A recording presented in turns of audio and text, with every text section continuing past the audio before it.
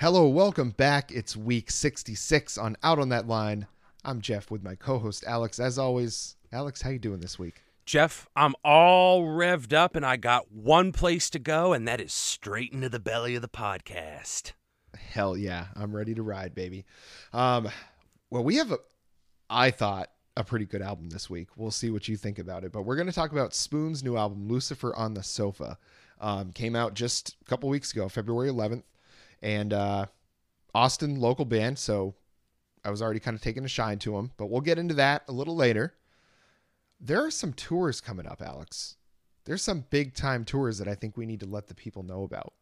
Couple friends of the show, right? Yeah. Yeah. Couple so we friends have Strand of Oaks just announced a tour today being Wednesday. Hopefully you figured it out, but they are playing in Burlington. For those of you in Vermont, they are playing in Burlington. Coheed and Cambria announced another tour. They're on one currently, but it's all the small club shows around the country. Nowhere close to where I am, so couldn't go see them. But they're going to do a big time stadium tour going through the summer. That shit is going to rock. This is maybe a stupid question and may only be applicable to people who've ever seen a concert in Vermont. Has Coheed ever played Higher Ground? Oh, yeah. Have they really? Oh, yeah. A lot. No shit. For those of you who don't live in Burlington, Vermont, it's not the biggest venue on the planet. But, I mean, we saw Against Me there. We saw Dropkicks there. So, acts do come through. Yes. And apparently Higher Ground is super popular with a lot of musicians. I think because it is a little bit smaller. The setup, I think, is, super easy for them to, get in and out. Mm-hmm. The stage is big. Yep. So, there's plenty of room compared to probably a lot of other places. But it's I think a perfect kind of venue for someone like Strand of Oaks. Yeah. Oh yeah. It's the perfect kind of music that it's go get a beer, come back. The crowd isn't nobody's all over on top of each other. It's not like a Coheed show when you get up towards the front. It's everybody gets their space, but it's a fun time. I certainly recommend going to check out Strand of Oaks when they come through Burlington. I would love to. If I'm still here when that happens, I would absolutely love to do that. Yeah. And I mean, just such a fun concert to have a few beers, catch a little buzz, just a good time. Have a $9 beer or two. Yeah, why not? Know? Is that how much they are at Higher Ground now? I don't know. I don't drink. I just say that. Yeah. I mean, they were always more expensive than other places, but you were a pretty captive audience at that point. That was just one of my favorite lines from the 40-Year-Old Virgin. They're at the club and someone's like, wow, a lot of people here. And Paul Rudd goes, yeah, it's $9 beer night. I just remember that popped me. Not even being a beer drinker, I just thought that was very funny. Well, it's just when it comes to sarcasm, there's few that do it better than Paul Rudd. You don't beat the Rudd. Yeah, you just don't. You can't. How do you do it? You don't tug on Superman's cape, and you sure don't mess around with Paul Rudd. No, you can't do it. You can't do it. Well, that's all the announcements that I had. I don't know if you had any that you wanted to bring up before we dive on into the Spoon. I think maybe off the top it's good to plug, because we usually save it for the end, but I think off the top we should plug the YouTube with our custom URL, which is not what I said last week. It is different. But to be fair to me, I don't think anyone is going to listen to it and immediately type it in. What you can do is go to @OutOnThatLine on Instagram, where it's right in our bio. You click on through. It's the Instagram to YouTube pipeline. You subscribe. You make sure your notifications are turned on. We got videos coming out of our asses over there. We got reaction videos and singles hanging from the rafters. It's a wild time. We picked up 20 new people last week alone. So it is a rocket ship, and you do not want to miss your ride, because Bezos and Branson will leave you behind. But Out on That Line, we'll never forget where we came from, and we'll never forget you. That was beautiful. Thank you. Yeah, that was really nice. I forgot that I was a co-host for a second. I was just I felt like what the listeners must have felt like when they hear that. No, I felt like wonderful. I was hovering above my body. That was some Herb Brooks and Miracle type of shit. This is our time. Oh, fucking A. Well, I think right now it's Spoon's time. I think so. As we dive right into Lucifer on the Sofa, the new album from Austin local Spoon. Now, were you familiar with Spoon before this? I would not say intimately, but yes. The Spoon that I heard, Hot Thoughts, I really liked a lot. It was more like experimental art rock. But and you know me, I love the weird shit, so I really enjoyed what I had heard before. What about you? I had listened to maybe a couple songs, but certainly never spent any significant amount of time listening to them. But having listened to this album, that's probably going to change, because it just, I don't know, it really struck a chord with me that they did a lot of weird stuff. You know, they got very experimental. There was some like Electric Light Orchestra that I heard on this album. There was some Pink Floyd that I heard on this album. Like, it was some Flaming Lips. I mean, there was just some very varied influences. And I really, really enjoyed what I heard for the majority of this album. You know, there's a couple spots that kind of lulled a little bit, but overall, you know, I thought I really liked this one. I'll go back to it. Oh, Tanner, you're going to hate me, buddy, but I enjoyed this album. I'll never forget sticking the dagger in his heart with Bleachers. Yeah. Dude, and going into this, because he texted me after he listened to this album, and he was like, oh my God, dude, I'm having like a Spoon revelation. I think this might be my Mitski, because I've been annoying the piss out of everyone with Mitski. Yeah. He's like, I think this might be my Mitski. And I'm like, well, okay, well, there's a lot riding on this. If I listen to this and I don't like it, I have to leave the country. So mercifully, I enjoyed it. I will say off the top, there's no way I could have enjoyed it as much as Tanner. And I'm not even doing it as a bit. Like, he just like loves the shit out of this. He's wild about it. And I totally get it. This is a weird thing for me, but it's almost because it's such a tightly written, well-executed album that goes right in the pocket. It's kind of hard to critique it or get too jacked up about it, because you talk about they were doing some weird stuff. Compared to the stuff I heard on Hot Thoughts, this feels kind of pulled back, which isn't a bad thing. It's just like, you know, it's their 10th LP. You got to try something a little different. And the big thing that they tried different on this was they wanted to record as much of it as possible live instead of doing it in pieces in the studio like they had, where they kind of stitched a song together. They wanted as much of it to capture a concert feel as possible, which you can tell. It sounds like it. It's got the richness and the fullness of a concert experience, so A+ on that. So it's not like, oh, I didn't like it or it wasn't good.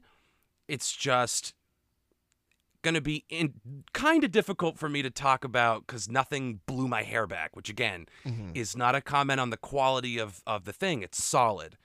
But there was just, like, when something kind of ticks all the boxes but doesn't go out of its way for extra credit, it's hard to say other than, like, wow, you nailed it. Which I know sounds shitty, but I mean it as a compliment, I guess. Yeah, and I think that's fair. Because, I mean, I won't say that there's any parts of this album that, like, totally blew my mind at all. But it was just, like you were saying, very tight, very well written, very well constructed. It was interesting. You know, I don't think they broke new ground. No. You know, I think this is kind of, I guess, like, I don't want to say it's totally like the Dirty Honey album where it was like a fresh take on stuff we've heard before, I guess is kind of a good way to put it. But it's like, it really, you know, it did a lot for me because it was just a fun album to listen to. But I can see what you're saying where there's not one part that you're like, oh my God, this is the most, I'm not going to run to the top of the mountain and start shouting about how great it was. But I really enjoyed my time spent listening to it. You know, so there is that in between like not liking something and not being like insanely enthusiastic about it. I was completely satisfied. It's like getting, again, this is going to sound shitty, but it's like going to a restaurant and getting a nice, juicy, unadorned cheeseburger, piece of yellow American cheese on it, tomatoes, lettuce, ketchup and mustard, nice sesame seed bun, just right there. Spoon is extremely reliable. The thing you can count on them to always do is have bangers from, I'm talking like an expert, but from what I've gathered off Hot Thoughts anyway, and the other stuff I've listened to, you can rely on them putting in some real bangers. And you can rely on some clunkers, which this album unfortunately had its share of them, but nothing that diminishes the overall quality of the experience, obviously. It was reliable, it was satisfying, it's short, it doesn't overstay its welcome. I really can't think of anything bad to say about it, but at the same time, it's not like My Mitski, where I just shit myself because I was so in love. Yeah, and I think it's, I don't know, when we'll get into it, we'll start getting into the specific songs, but I think part of the issue is, the lyrics are really fine. They flow very well in the music, but when you read them and you really try to pull something out of them, there didn't seem to be a lot there to pull. I mean, it wasn't at like Foo Fighters level of, kind of unintelligible, but it just seemed like there was a lot of stuff that sounded good when sung together, but not that it really had a lot of cohesive, kind of tendrils running through it. Well, and I will say to that effect, again, it's all going to sound like slams. I'll just stop trying to qualify it. Please believe me. I liked it. But to me, I think the thing that kept me from connecting with the lyrics more is they didn't feel personal.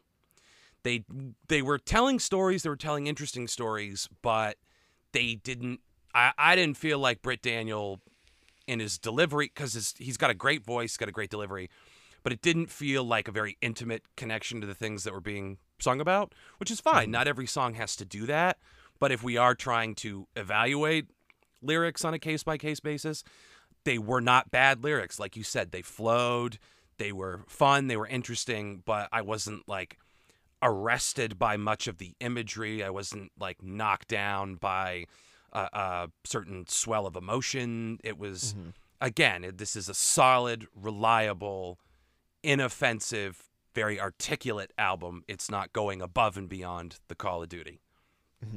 Yes. And so we each chose our customary 3 songs. The first one was one of your picks, The Hardest Cut. Did you watch the music video for this one? I did not. I didn't watch any music videos for this one. I just listened to this probably 4 times, I think is how many times I went through this album. Okay. It's interesting. It's bookended by like a kind of slasher theme. And it's fun, and I think the video honestly to me enhanced my enjoyment of the song, because the first couple times I listened to it, I'm like, oh, this is a hard, heavy song again, like a song like an old Spoon song like Do You is do do do do do do, and it's all dreamy and wacky and great stuff. I was like, oh shit, this is like a pretty heavy Spoon rock song, nice Texas-inspired riff. I guess if I do have one criticism of it, it felt like it never got out of first gear in terms of like on a dynamic level. It's mixed perfectly. This entire album is mixed expertly. Fucking A. But there was something about the overall shape that this took that didn't feel as fleshed out as maybe I wanted. And then they get into this like Captain Beefheart-esque guitar solo, and I'm like, yeah, fuck yeah. It's got the kind of that pang, pang, pang guitar that was prevalent in a lot of Beefheart stuff. I was like, yeah, fuck yeah.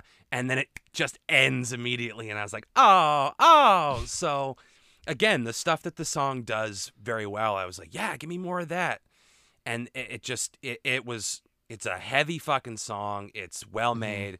There was just one little thing that prevented me from like really kind of enshrining this, and it was the fact that it kind of just seemed to, I don't want to say one note, because it's not one note. It's a very full, interesting song, but it just didn't reach the heights that I think I was expecting when it started, if that makes sense. And yeah, I got kind of like Arctic Monkeys vibe from them, not just from this song. There was a couple points on the album, so it's like they definitely have, and they've been around just as long, if not longer, than the Arctic Monkeys. So I don't know if they're probably just influenced by the same kind of music. It's just that's what happens. But I got very much like that kind of almost garage rock sort of sound to it, where it's some interesting, like, not different time signatures, but interesting like syncopations they use within the structure of the of the beat. And it struck me very much like how the Arctic Monkeys do it. Now that's to say that that's something I enjoyed about what Spoon was doing, because that's, I like listening to the Arctic Monkeys when they get a little heavier, because I think that's when they're just like the most fun to listen to. Yeah. And I liked the songs that I really liked on this, for the most part, were ones that were along this same vein, where they were kind of playing the rock band and not necessarily doing the really like Flaming Lips type of stuff, the kind of acoustic, weird, kind of really dreamy sort of stuff. And, the songs that I picked, I think you'll see that that's kind of how I leaned on this. Mm-hmm. But The Hardest Cut was a good song. Like, to me, this was one of my better ones on the album because of how heavy it was. I just enjoyed the music of it. Yeah, and despite me being like, this is probably the most critical I'm going to be of the songs we discuss, because again, it's not like, who's bad. I thought of a disgusting analogy, if you'd like to hear it. Yes, of course. I would liken this song to you're in bed and you're masturbating, and it feels really good. And you're like, yeah, ooh, I like this. Ooh, this is a sexy thought. Yeah. Oh, no, I thought about grandma. Oh, God. And then you're like, fuck, and you have to try to get it back. You're like, yeah, okay, here we go. We're cooking again. Oh, this feels good. This is weird. Oh, God damn it. So, which sounds harsh.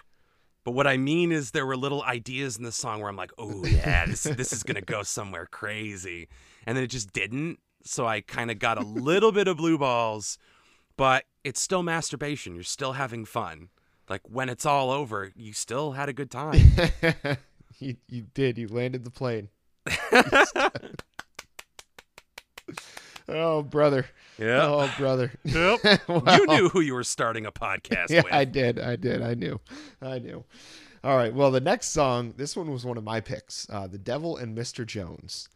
And this one I really like because it had that kind of like dirty, grungy kind of feel to it. That's what I really liked about this one. I felt like I was at like one of those really hole in the wall type of Austin bars over like on the east side, like east of 35. Just hearing a band that's like been doing this for years, and all they're there to do is just like make themselves feel better and don't really care what the audience has to say. Because man, this song just gave me those like spooky, almost like Fleetwood Mac, like sort of witchy vibes to it. It was very good. I like this one a lot. I hear Black Keys. I hear Dr. Dog. Weirdly enough, I hear a lot of ZZ Top and Queens of the Stone Age throughout the entire album. Not necessarily on this song, because this was way more soulful and bluesy. This is a fucking great song. The mixing's perfect. It's got more of a sense of fun that I think I wanted out of The Hardest Cut, where it's got this kind of like mischievous, like you say, kind of spooky sound to it. There's dreamy elements sprinkled into a like rockabilly blues kind of sensibility. The pre-chorus into the chorus is so simple and so seamless and so satisfying. I mean, it's a lyrically simple devil shit song, right? But it again, it's like right in that pocket. You're not trying to do too much. You're not giving us nothing to hang our hat on. It's a good, long, meaty song. It's got that sweaty, sultry, hellbound, bluesy sound. I enjoyed the fuck out of this to the point where I was like, God damn it, Jeff, when you picked it before I could pick it. It's a great song. Potentially my favorite. I got my picks in on a Tuesday. You sure did. Friday on a Tuesday. Yeah. Yep. I went through, I had listened to it a couple times, and then I listened to it while I mowed the lawn one more time. And that's what locked it in. I was like, whatever ones make me like really get on the saddle and get this lawn done, those are the ones I'm going to pick. And that's how I kind of made my decision. Yeah, no, this was a good pick. This was a great one. I enjoyed it quite thoroughly. Yes. And the next one, I think nope. I was going to say, I don't know if we've ever gone like one and then one and then one and then one, like alternating picks. And I was like, we might have done it this time, but nope. It's not the case. Maybe next time, listeners. Get excited for it. But the next one is Wild, is one of your picks. I like... One of my favorite things that I've brought up a million times is when a song can match the emotion, the feeling, with what's being done in the music. And this is a song that does that in a very simple way. It's got these really cool piano riffs and this like ultra crisp drumming, and the drumming, you're like very aware of it in the verses where it's about being flattened by modernity, and then the chorus kicks in and it's these howling vocals. It's the wild life, it's the natural life, echoes of what we talked about last week with Big Thief. Mm-hmm. It's the natural world calling to you, and it just explodes. It's like a wolf howl.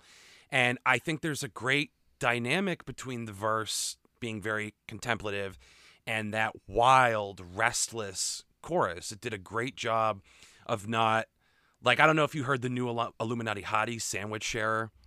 No. There's some interesting time signature switch up there that threw me for a loop, and it's like kind of jarring in a good way, but it's kind of what Sarah Tudson does best, is just kind of knock you for a loop.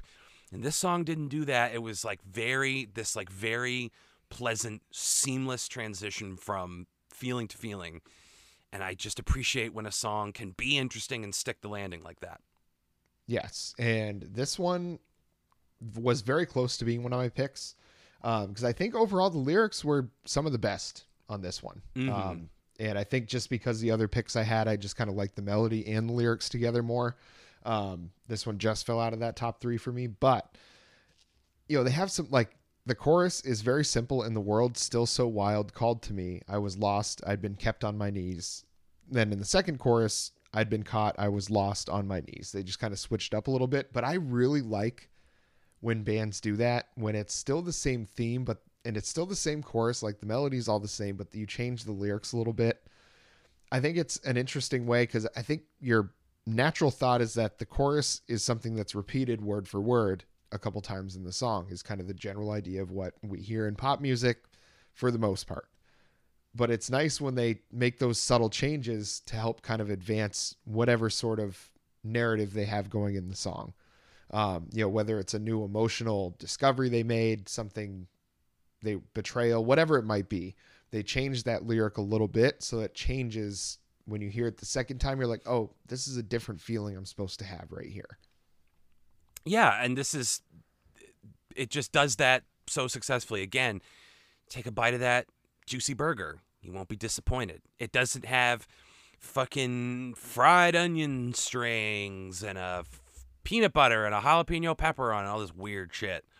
It doesn't have all the bells and whistles, but that's not a backhanded compliment. Sometimes you just want to sit down and have a fucking American-ass cheeseburger with some fucking fries on the side, and miss me with that steak fry bullshit. Miss me with the shoelace fries.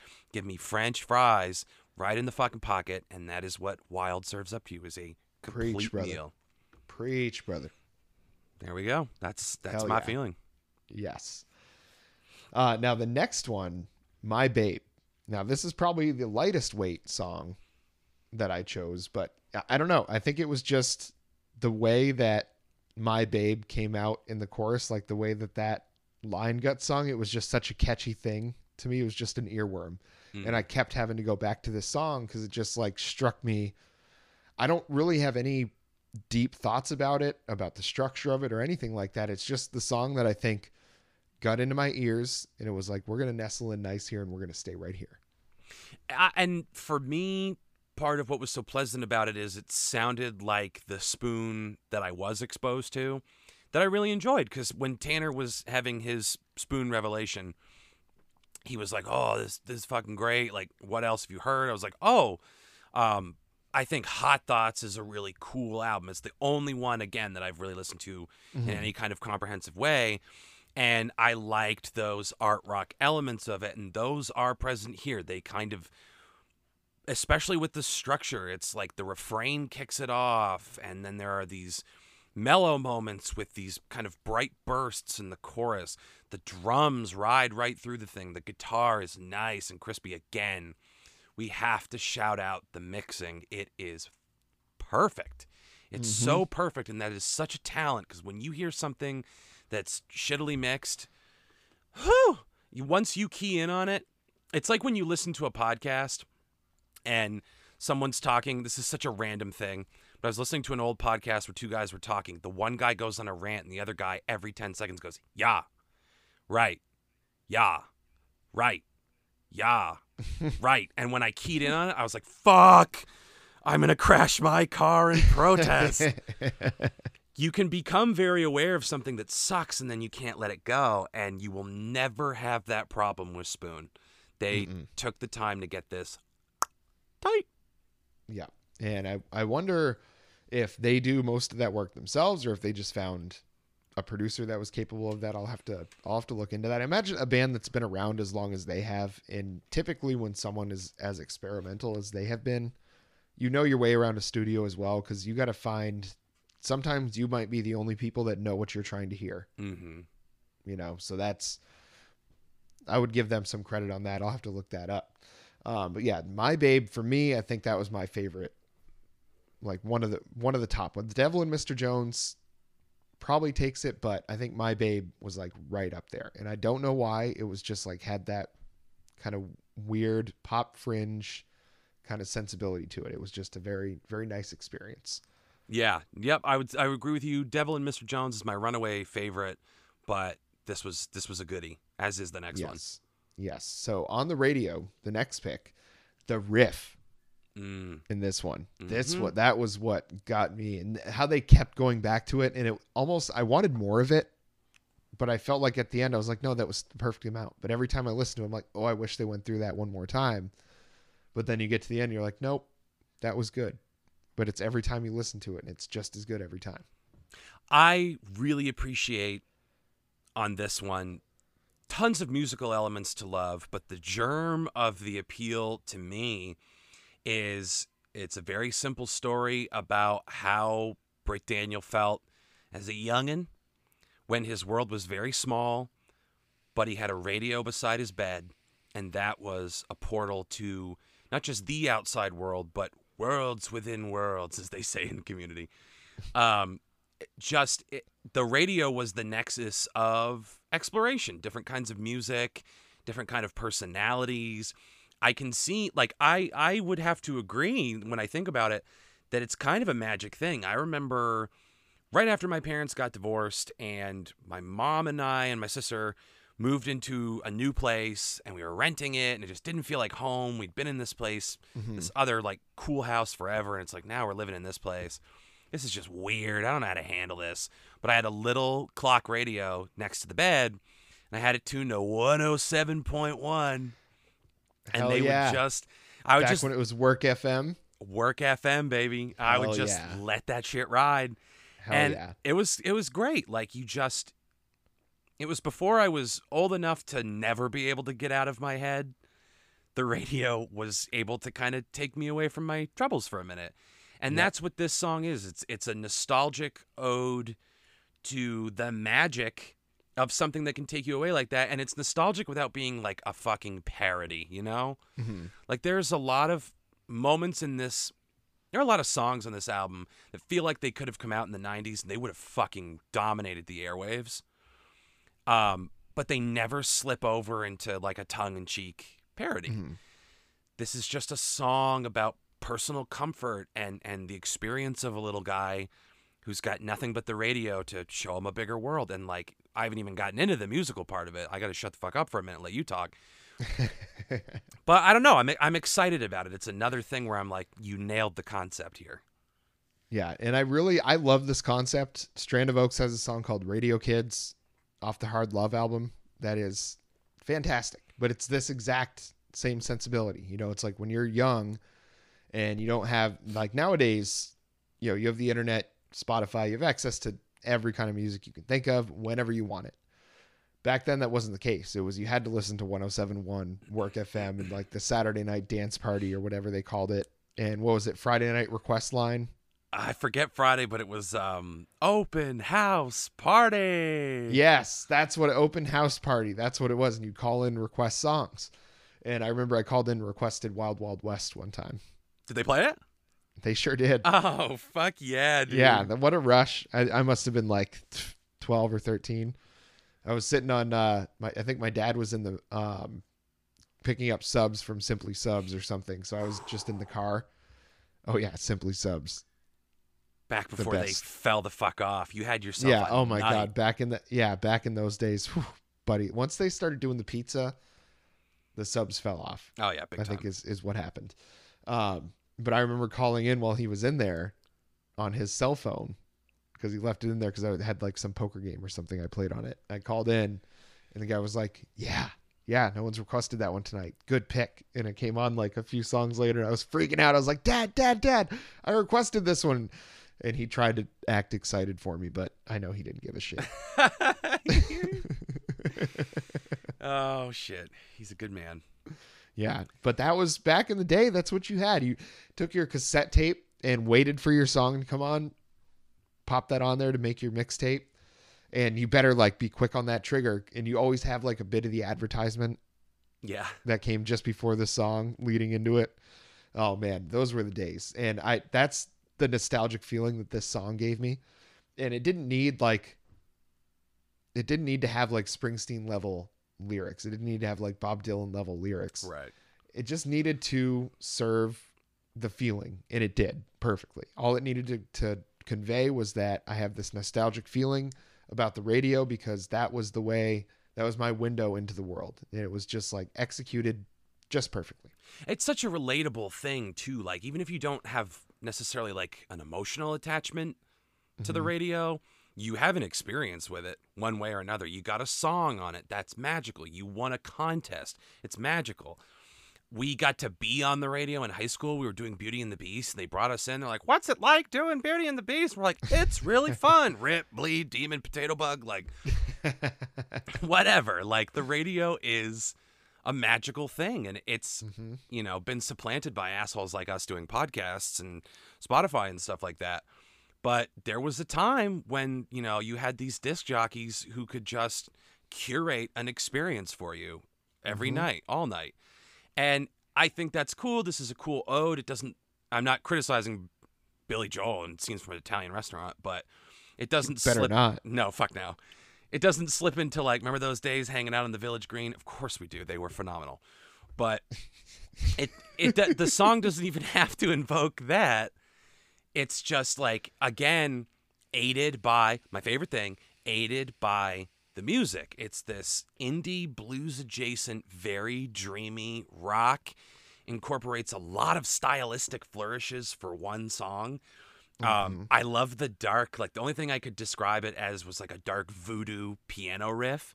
Very tasty, very tasty. This song is trying to do a lot of things. So for as much as The Hardest Cut kind of rested on its laurels for me, this song was not content. It was giving you as much variety in this song as you would get on the radio, if you will. Excellently stated. Now we'll wrap it up. We have the last pick from the album. Your final pick, Satellite. I am a big-time sucker for Satellite songs. Guster, Satellite. Yep. Lou Reed, Satellite of Love. Elvis Costello, Satellite. Phoebe Bridgers, Chinese Satellite. Coldplay? No. Don't lie. Not a Coldplay guy. Which one's Satellite? This is a safe space. Which one's Satellite by Coldplay? I think it's literally called Satellite or Satellites. What does it sound like? I'm not going to try to sing it.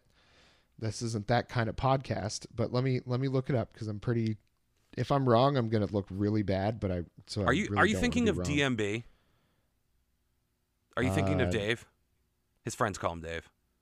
I mean, he has one too. I do not like that Satellite song. I think it sucks, but why can't I just see the singles? Spotify singles. Nope, that's not it. Well, I guess I'm going to have to just look this up, but I swear maybe if I just search Coldplay Satellite. Well, allow me to expound upon how much the DMB Satellite song sucks. They used it in a wine commercial, and I was like, God damn it, every time you're trying to sell Under the Table and Dreaming Wine or whatever horseshit this is, I gotta hear this fucking song? God damn it. It's like getting trapped under a wicker couch on the porch during a hot summer night while your parents are having sex on top of it. It's just like the trauma that I experience having to listen to that stupid song. There are a handful of Dave Matthews songs that I think are essential, that rock. Satellite, so far from the top of that list. so far. Do you remember the song "Too Much" by Dave Matthews Band? You have to remind me for that one too. It's basically the chorus. I think is like, I drink too much, I smoke too much, but it's like everybody's telling me parties too much. But the video is like very weird. There's a guy with like a very weirdly like face like makeup, like very weird thing going on, but it's just like a weird experience. And I was very young when I saw that on MTV, and I was like, this song is cool. I don't know about this video though. Kind of freaks me out. Yeah. Did you what'd you dig up on Coldplay? So I think I was thinking of the song "A Sky Full of Stars." Because I think satellites are mentioned quite a bit in that one. Gotcha. Okay. Well, that, I'm sorry, unfortunately does not qualify. Satellite does not appear anywhere in the title. That's a chunky. We're nearly there. We got it. We brought it back around. Got out of that one. Yeah, I'm a sucker for satellite songs. I don't know why that is. I just think, again, the four that I listed are, I mean, you can argue with me on the Guster one. A lot of people think Guster's bullshit. I happen to like. No, I like Guster. Adore Guster. Yeah. Yeah, I like Rocket Ship. Tanner and I have seen them like 3 times, I think now. Oh yeah. Great stuff. I love Guster. I love Lou Reed. I love Elvis Costello. I love Phoebe Bridgers. All gave me great satellite songs. And this one, the first time I listened to it, I was like, ooh, maybe my streak is over. I don't know how I feel about this.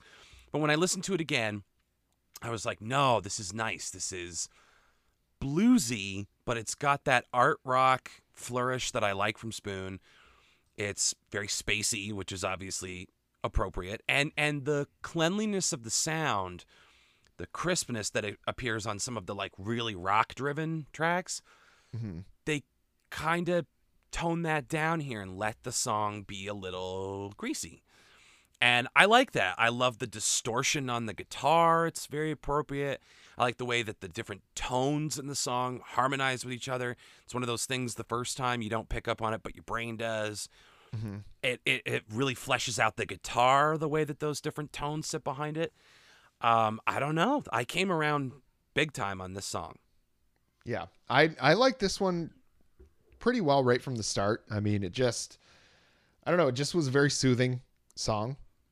You know, to me, it was one that, you know, when you're listening to it, it's like it was constructed very well. And for a song to be like a little bit on the lower key side, it has to be mixed really well. You know, you have to have some kind of fullness to that sound. If you're not going to have a lot of energy in the beat and stuff like that, you got to have some fullness to that sound to have it really be captivating.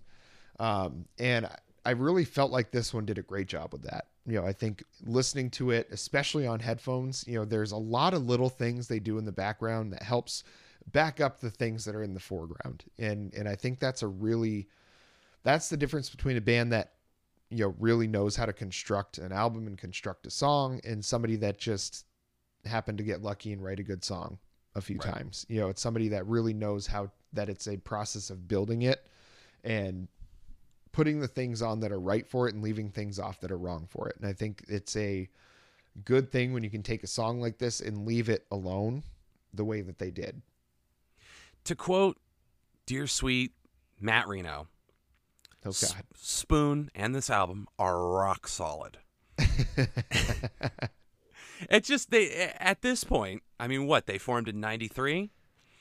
At this point, Spoon just knows what to do, and they really don't fuck with the formula. They're very consistent on an album-to-album basis, because, like, this wasn't a paradigm shift. It's just, again, from the Spoon that I've consumed, this was noticeably different, and not what I expected when Tanner was freaking out. I was like, oh, maybe they're doing the weird stuff again. And I walked into it, and I'm like, oh, this is interesting. This is not quite what I expected. But at the same time, it's a great thing because you kind of got to liven it up a little bit. Don't change what's working, but keep it fresh. You know, rotate your crops a little bit. And I think that's what this album serves to do. It gives people what they love, doesn't take away the things they relate to, and it gives you a little something to hang on to until the next one.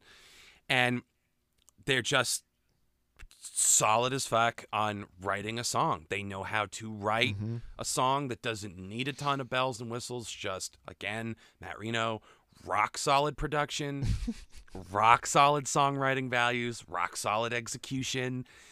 You brought up Dirty Honey earlier, and that's what I was actually thinking about, where I'm like, I can't say that was bad. It wasn't bad, but it didn't blow me away with something I hadn't heard before. And that's something I need to work on, is not every album you listen to needs to completely blow your ass out and change the way you see the world. You have to be okay with, like, there's nothing new under the sun, right?